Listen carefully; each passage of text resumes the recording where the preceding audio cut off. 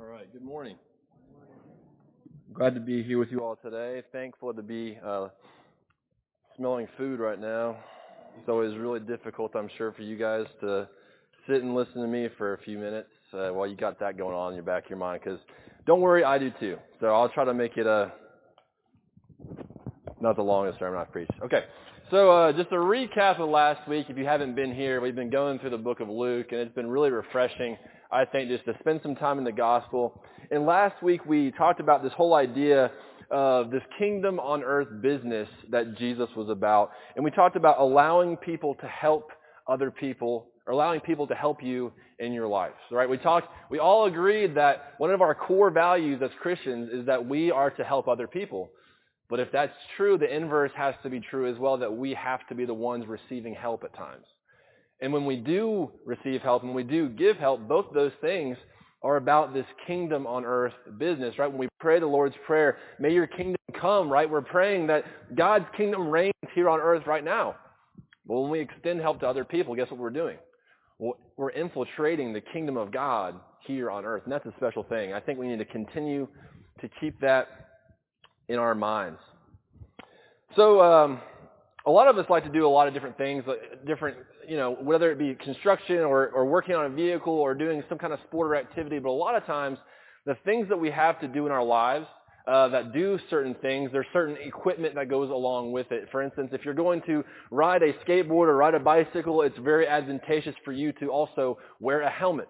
Right? If you're going to work on any kind of flooring or put in new laminate or new tile, you might want to put some knee pads on to save your knees or to save your back from all the bending and stuff like that. If you're going to lift weights, you might want to put a belt around so that your back doesn't, buckle under the pressure of the heavy weights that you are lifting, right?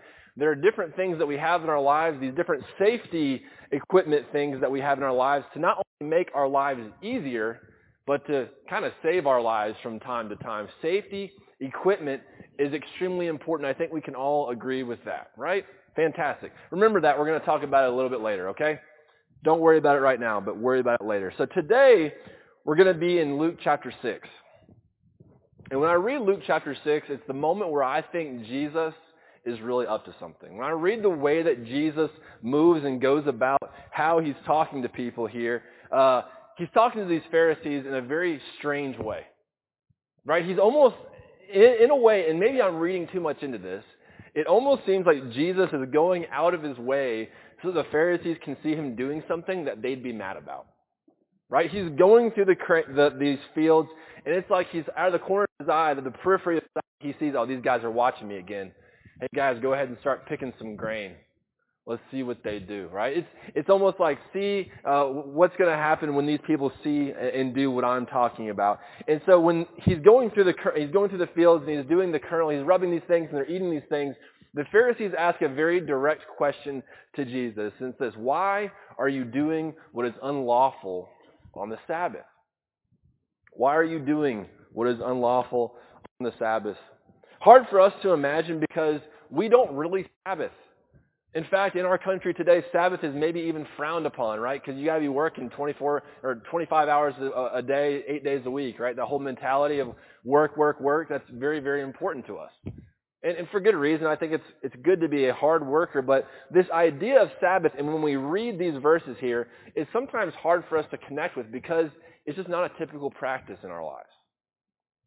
When I was in Israel, it was interesting because it wasn't like you could go around Sabbath day and not notice that it's Sabbath day, right? One of the interesting things, the most inefficient way for you to get back to your hotel room on the Sabbath day was to take the elevator. Because the elevator at all these hotels we would stay at, they would go from the first floor, open the doors. Go to the second floor, open the doors. Go to the third floor, open the doors. You know why? Because pushing a button is against the Sabbath, right? So if you're there at the hotel and you're a Jewish person observing the Sabbath, you can still ride the elevator, but you're going to have to get off on it, or the doors are going to open on every floor, right? It's one of those things where it's so ingrained into the everyday life and experience of these people that it's everything. It's not just the big things like, oh, I'm not going to go drive into the office today. It's every aspect of your life is under scrutiny because we want to have this Sabbath to reflect on what God has done and He is doing in our lives. So Jesus is working here in the grain fields. He's absolutely working. What he's doing is really not allowed to be done on the Sabbath day. Whoops, Jesus, you messed up again. Sorry, pal. But we got these next few verses here where Jesus is going to do kind of the same thing again. On another Sabbath, he went into the synagogue and was teaching. And a man was there whose right hand was shriveled. The Pharisees and the teachers of the law were looking for a reason to accuse Jesus. So they watched him closely to see if he would heal on the Sabbath. But Jesus knew what they were thinking and said to the man with the shriveled hand, "Get up and stand in front of everyone." So he got up and stood there.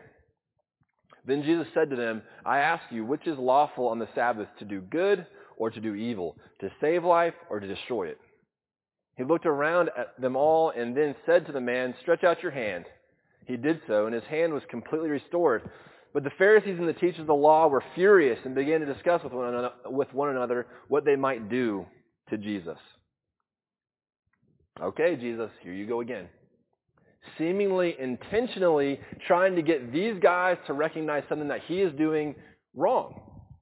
And again, what Jesus is doing here is wrong. You are not supposed to heal somebody on the Sabbath. Jesus, here you go again, breaking God's law in front of everybody. And my big takeaway is the Pharisees are right. And Jesus is way out of line. First time you'll hear a preacher say that maybe. I don't know. Jesus, you're out of line. For what you're doing here, you're wrong. You're breaking the law, and you're doing it in front of people, and people are calling you into question, and you don't seem to care all that much. It's interesting.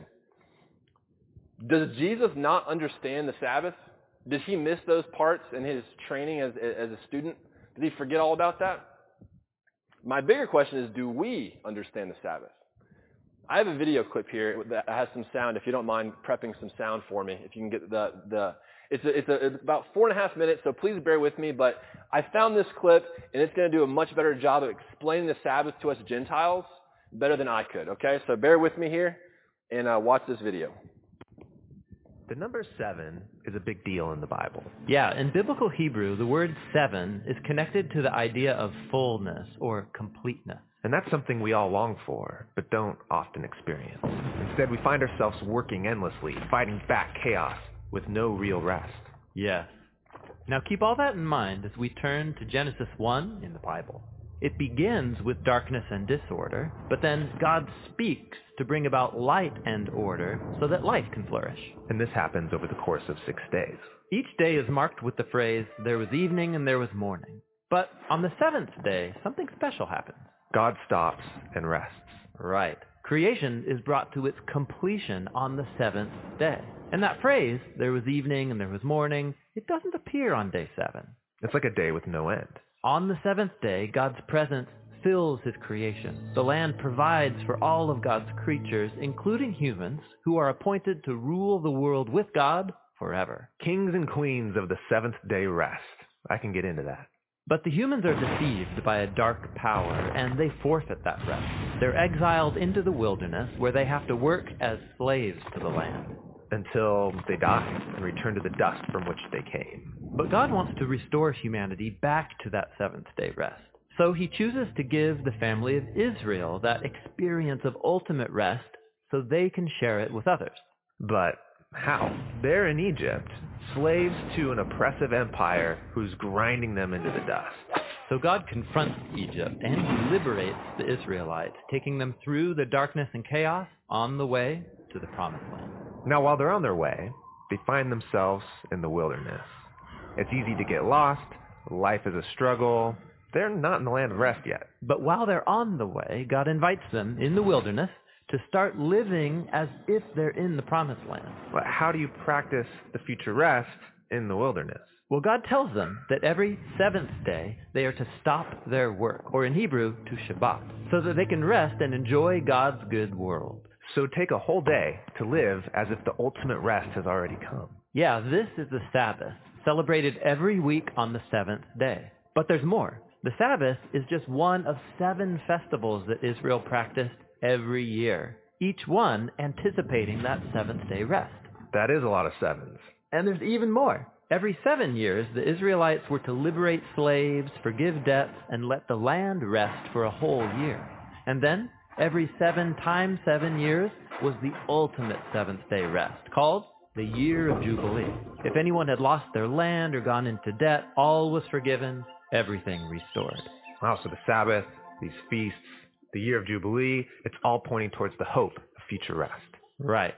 Now, when the Israelites went into the land, they forgot their God, and so they forfeited their chance for rest in the promised land. They're exiled and enslaved again by an oppressive nation, led back into a world of chaos and disorder. But Israel's prophets said that their exile would end one day, and that the ultimate jubilee of freedom and rest would come, but generations go by, and they're still waiting. It's at this dark point in the story that Jesus appears, and he launches his public mission on a Sabbath day. Yeah, he read aloud from the scroll of Isaiah, saying that it was time for all captives and slaves to be released, because this was the year of the Lord's favor. What did he mean, this is the year of the Lord's favor? He was talking about the ultimate jubilee. Also, Jesus is claiming that seventh-day rest would come through him. Right, he said that he was the Lord of the Sabbath, and he confronted disorder and darkness in all of its forms, liberating people from sickness, sin, even from death itself. Yet, Jesus was killed, so even his work was undone. Well, it seemed that way. But notice, Jesus timed his death to take place at the end of the week. His body rested in a tomb during the Sabbath, and on the 8th day, he rose from the dead. Oh wait, the 8th day? You mean the first day of a new week? Exactly. Jesus' resurrection was like the first day of a new creation, where God's light and life broke into the darkness. So because of the resurrection, we have hope in God's promise of future rest. But we're not there yet. It's like we're still in the wilderness, where we experience struggle and pain. But as we journey towards that ultimate seventh day, Jesus invites us to experience a taste of real rest now by following him. Or in his words, "Come to me, all you who are weary and burdened, and I will give you rest."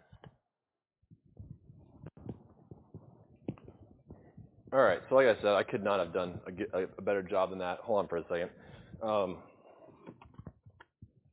So you guys just heard about the Sabbath. It's not something that we normally practice. Just give me 1 second here. It's not something we normally practice, being the Gentiles that we are. But there's a few things that I want us to be made aware of here as we continue. That 3 things that I kind of saw from this video that kind of informed me a little bit is that God instituted rest in creation, right? From the very beginning, God said there's going to be a time where you're going to rest, not because you're just tired or because you're working too hard. It's because I want you to reflect on the beauty of my creation. I want you to reflect on the beauty of my creation in you. And in doing so, you'll be able to reflect and see all the good that I have done. He says this, and this is another takeaway from the video, is to live as if rest has already come, even in captivity, even while they're at the hands of the Egyptians, in the Babylonians, in the wilderness experience that we have today. There is opportunity for us to experience rest today and almost kind of pretend as if we are fully at rest with God, to not just pretend and say go through the motions, but to say, God, your creation is still beautiful. Your creation is still awesome, and I am still your creation, and I'm thankful for that. And the last thing here is ultimate rest and Jubilee is found in Jesus. Right? The ultimate liberation, the ultimate Sabbath is coming eventually. And Jesus started this process by coming, living, and dying on this earth. And it's all been put into place. And this is where we're at. Now, we have not found rest today. But Jesus has started something that's going to continue to happen until eternity. So now go back to Jesus. And this is the part where things get a little bit very clear as to what Jesus is trying to tell them and to tell us. Then Jesus said to them after he was questioned by the Pharisees, "The Son of Man is Lord of the Sabbath."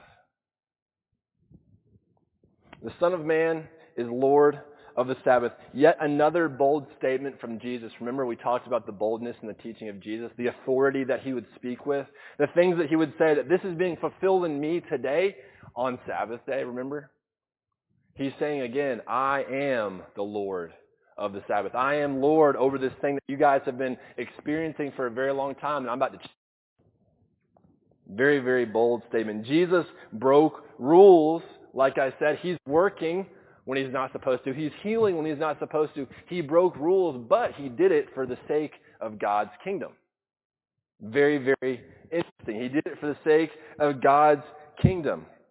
And look how he responds here in verses 3 and 4. Jesus answered them, have you never read what David did when he and his companions were hungry? He entered the house of God, and taking the consecrated bread, he ate what is lawful only for the priests to eat, and he also gave some to his companions. What I like that Jesus does here is that he doesn't say, no, you're wrong. You see, the reason why I'm doing this is because of this. No, he acknowledges, what I'm doing is technically breaking the Sabbath right now. But remember your person, David, this person you've been looking forward to coming again, another person like David for a very long time. Remember when he was on the run on a mission from God, he himself went and did this thing that he should not have done. And God didn't strike him down. And in fact, he was blessed by God in the mission that he was undertaking. And if you go back to 1 Samuel, you'll be reminded of that series we did last year, right, where David's on the run from Saul once again. But he uses this example to say, you're not wrong, but you're kind of missing the point. You're not wrong, but you're kind of missing the point. Hold on a second.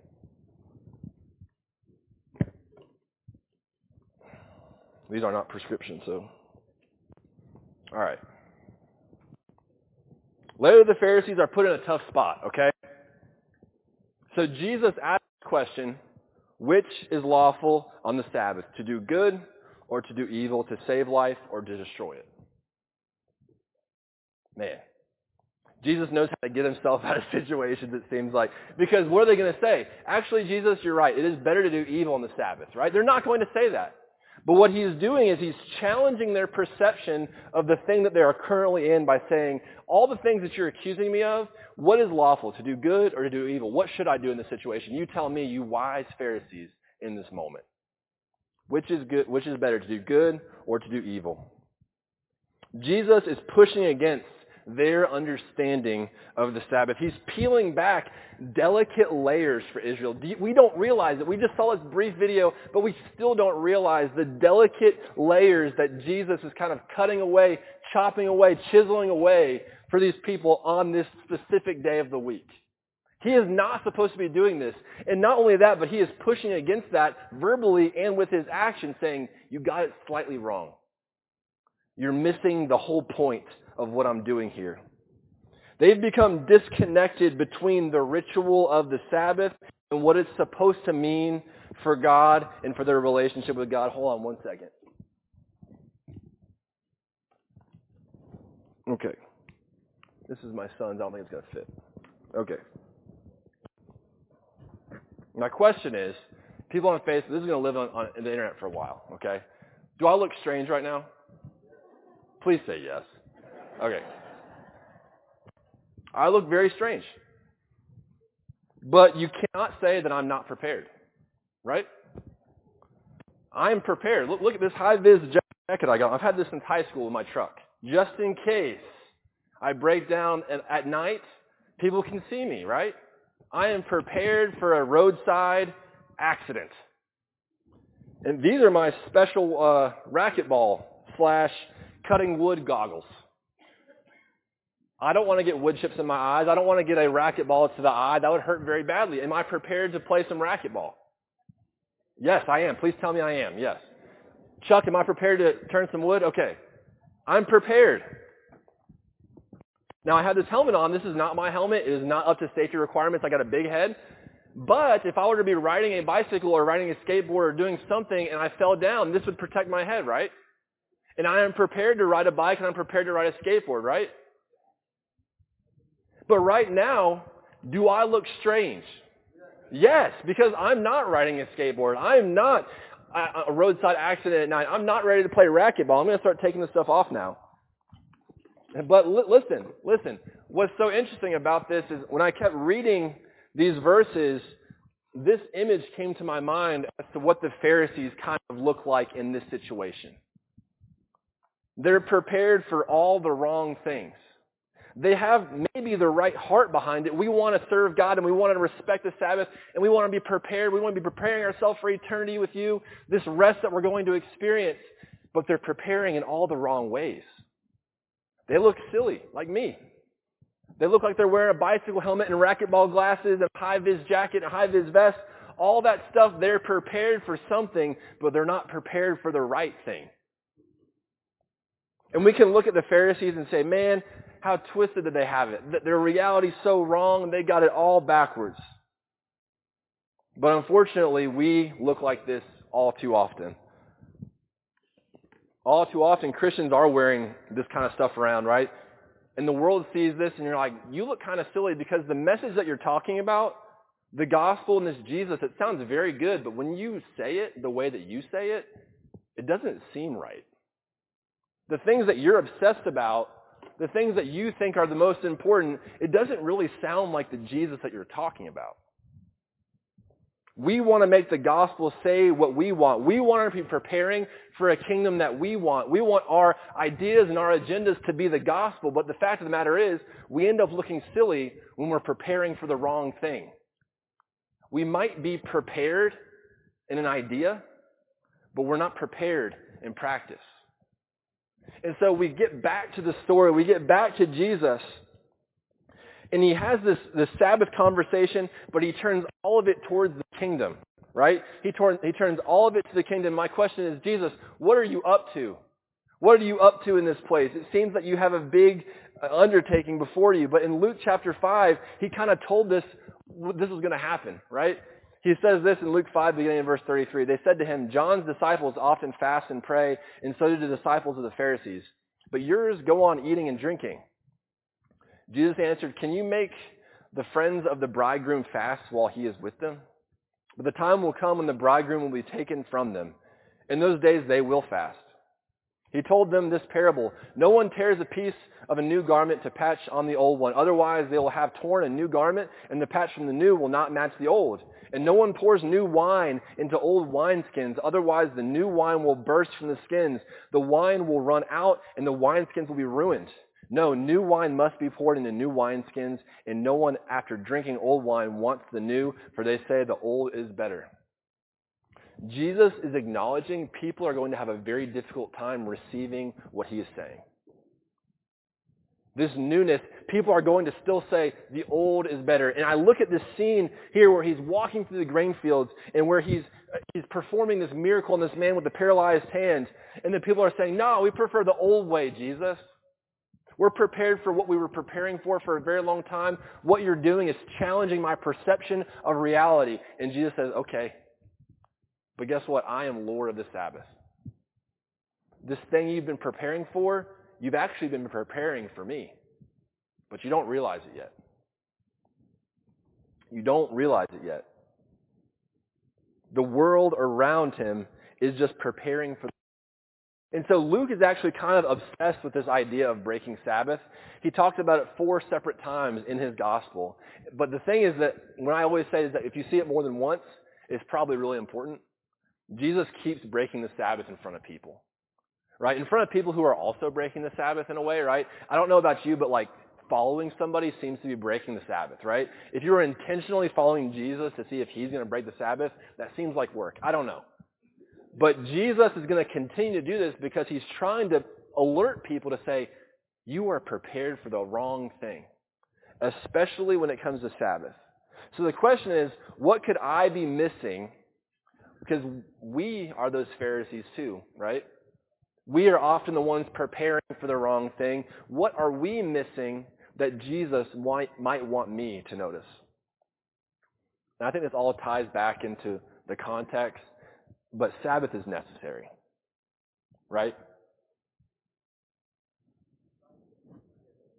Okay, yeah, Sabbath is absolutely necessary. But even the thought of that makes me want to crawl into a hole and just lie there for a little bit. Why? Because I don't want anybody to think I'm lazy. I don't want anybody to think I'm useless or that I need to do something in order to be valuable to somebody. But when I read what Jesus is saying, it's not really about the rest of ourselves. It's about reflecting on what God is up to. The Sabbath was not just a recharge family time. Oh, thank goodness I don't have to go to the office today. No, it is a time to say, God, what are you up to around me? I have to notice it. Because if we do not do Sabbath, I think we're going to all of a sudden be preparing for all the wrong things. We have elections coming up. Guess what? A lot of people are going to try to make Jesus Republican. People are going to try to make Jesus a Democrat. And guess what? That's just not true. We want to put Jesus in these boxes, and this thing that I'm really passionate about, I'm going to stand on the gospel and say, this is right because Jesus would say it's right. Guess what? That's a lot of you talking. And we get wrapped up in those narratives. We get wrapped up in the talking heads, the people shouting at one another. Nothing's really being said. Nothing's really being listened to. And I think it all goes back to this, that we're not taking Sabbath and we're not recognizing what God is up to around us. We are preparing for the wrong thing. Jesus says, stop. Psalm 61 says this. I go back to this. Truly my soul finds rest in God. My salvation comes from him. Truly he is my rock and my salvation. He is my fortress. I will never be shaken. Do you feel the comfort in that psalm? It's like that deep exhale or sigh of relief. I don't know if you deep exhale. You have a deep inhale and a exhale. Where that is safety, that is comfort, and that is the thing that I think Jesus wants us to gravitate towards when we're thinking about him on Sabbath. And not just on Sabbath, but Sabbath is that hard reset to say, God, what are you up to right now? How can I notice you today? How can I stop preparing for the wrong thing and be about the thing that you're leading me towards? So Sabbath is necessary. And the second thing is to seek to remove any unnecessary accessories. Right? These are very, very valuable accessories when you're doing the things that you need to do with them. This is extremely valuable. It protects the most important part of your entire body. But if you're walking around with one of these things in Walmart, people are going to look at you weird. If you're preaching a sermon with this on, people are going to look at you weird. This is unnecessary right now. But the problem is that sometimes those unnecessary things that we hold on to, those unnecessary things that we just keep on basing our faith around, we don't know that they're unnecessary. Why? Because we're not taking Sabbath. We're not reflecting on God. So in order to recognize the unnecessary things, I think it kind of goes in a circle. God, what do I need to sever from my life? What do I need to stop doing? And what do I need to start doing? And I am not saying by any means that I am perfect at this. In fact, I am on a journey right now to be more intentional about this in my life. And I will say our leadership is not perfect at this. Because if our church was really perfect at cutting out things that aren't necessary and just being about the gospel, I think we'd look a lot different. But I think there is a journey that we're all on to saying we want that more. We want it more. We are not perfect, and I'm sure there are things that we're doing that you're saying, why on earth are you doing that? I don't know. But we are trying to get to a place where we are just about the gospel. We're trying to get to this place where Jesus is saying, you are preparing for the right things. We're not there yet. But we are on a process, on a journey to illuminate what Jesus illuminates and to cut off what Jesus wants us to cut off. Jesus is very direct when he talks about the things, right, in the Sermon on the Mount, right? If your eye causes you to sin, what are you supposed to do? Keep it, make sure that it's, well rested. And no, he says cut it out, right? He's very, very direct about those things. And I want to be more direct about those things in my life. I want our church to be more direct. Not in a mean or nasty way, but in a way that says, how can we get closer to the gospel and less about ourselves? How can we be preparing, like he's saying, prepared for the Sabbath and not be prepared about something else that seems important to us in the moment? I don't know what that looks like, but I do know that there are people in this room that are really, really good at this. Maybe talk to them. Lean on them. Seek out wise counsel to say, hey, how can I live more with less of these unnecessary accessories and more towards what God is calling me to be? Let's pray. God, I thank you for this time. I thank you for giving us an opportunity to talk about the Sabbath this morning. I know many of us in here really hate that word. We don't want to rest. We want to get things done. We want to take advantage, and we want to do all these things. But the fact of the matter is that when we do not Sabbath, when we are just so against that notion, we aren't able to reflect on what God is doing. We are not able to see what he has done and what he's going to continue to do throughout eternity. If we're talking about practicing for eternity now, this is a paramount objective in our lives. Help us to seek this out. Help us to do away with those unnecessary things in our lives and prepare what you are doing for us today. In Jesus' name, amen. If you have any needs at all, if you feel like you are carrying around some unnecessary things, if you've built walls around yourself and you don't know what to do with them, we might not know what to do with them either, but at least we'll be doing it together. I want to offer you a path forward to do something together in community. We're both going to struggle. We're all going to struggle. But if we're struggling alone, that's right where He wants them, right where He wants us. If we're struggling together, that's something that changes the world. If you have any needs at all, we want to offer you this time to come forward. But if you don't want to come forward, I offer this opportunity to talk to somebody. Just talk to somebody today. Won't you come while we stand and sing?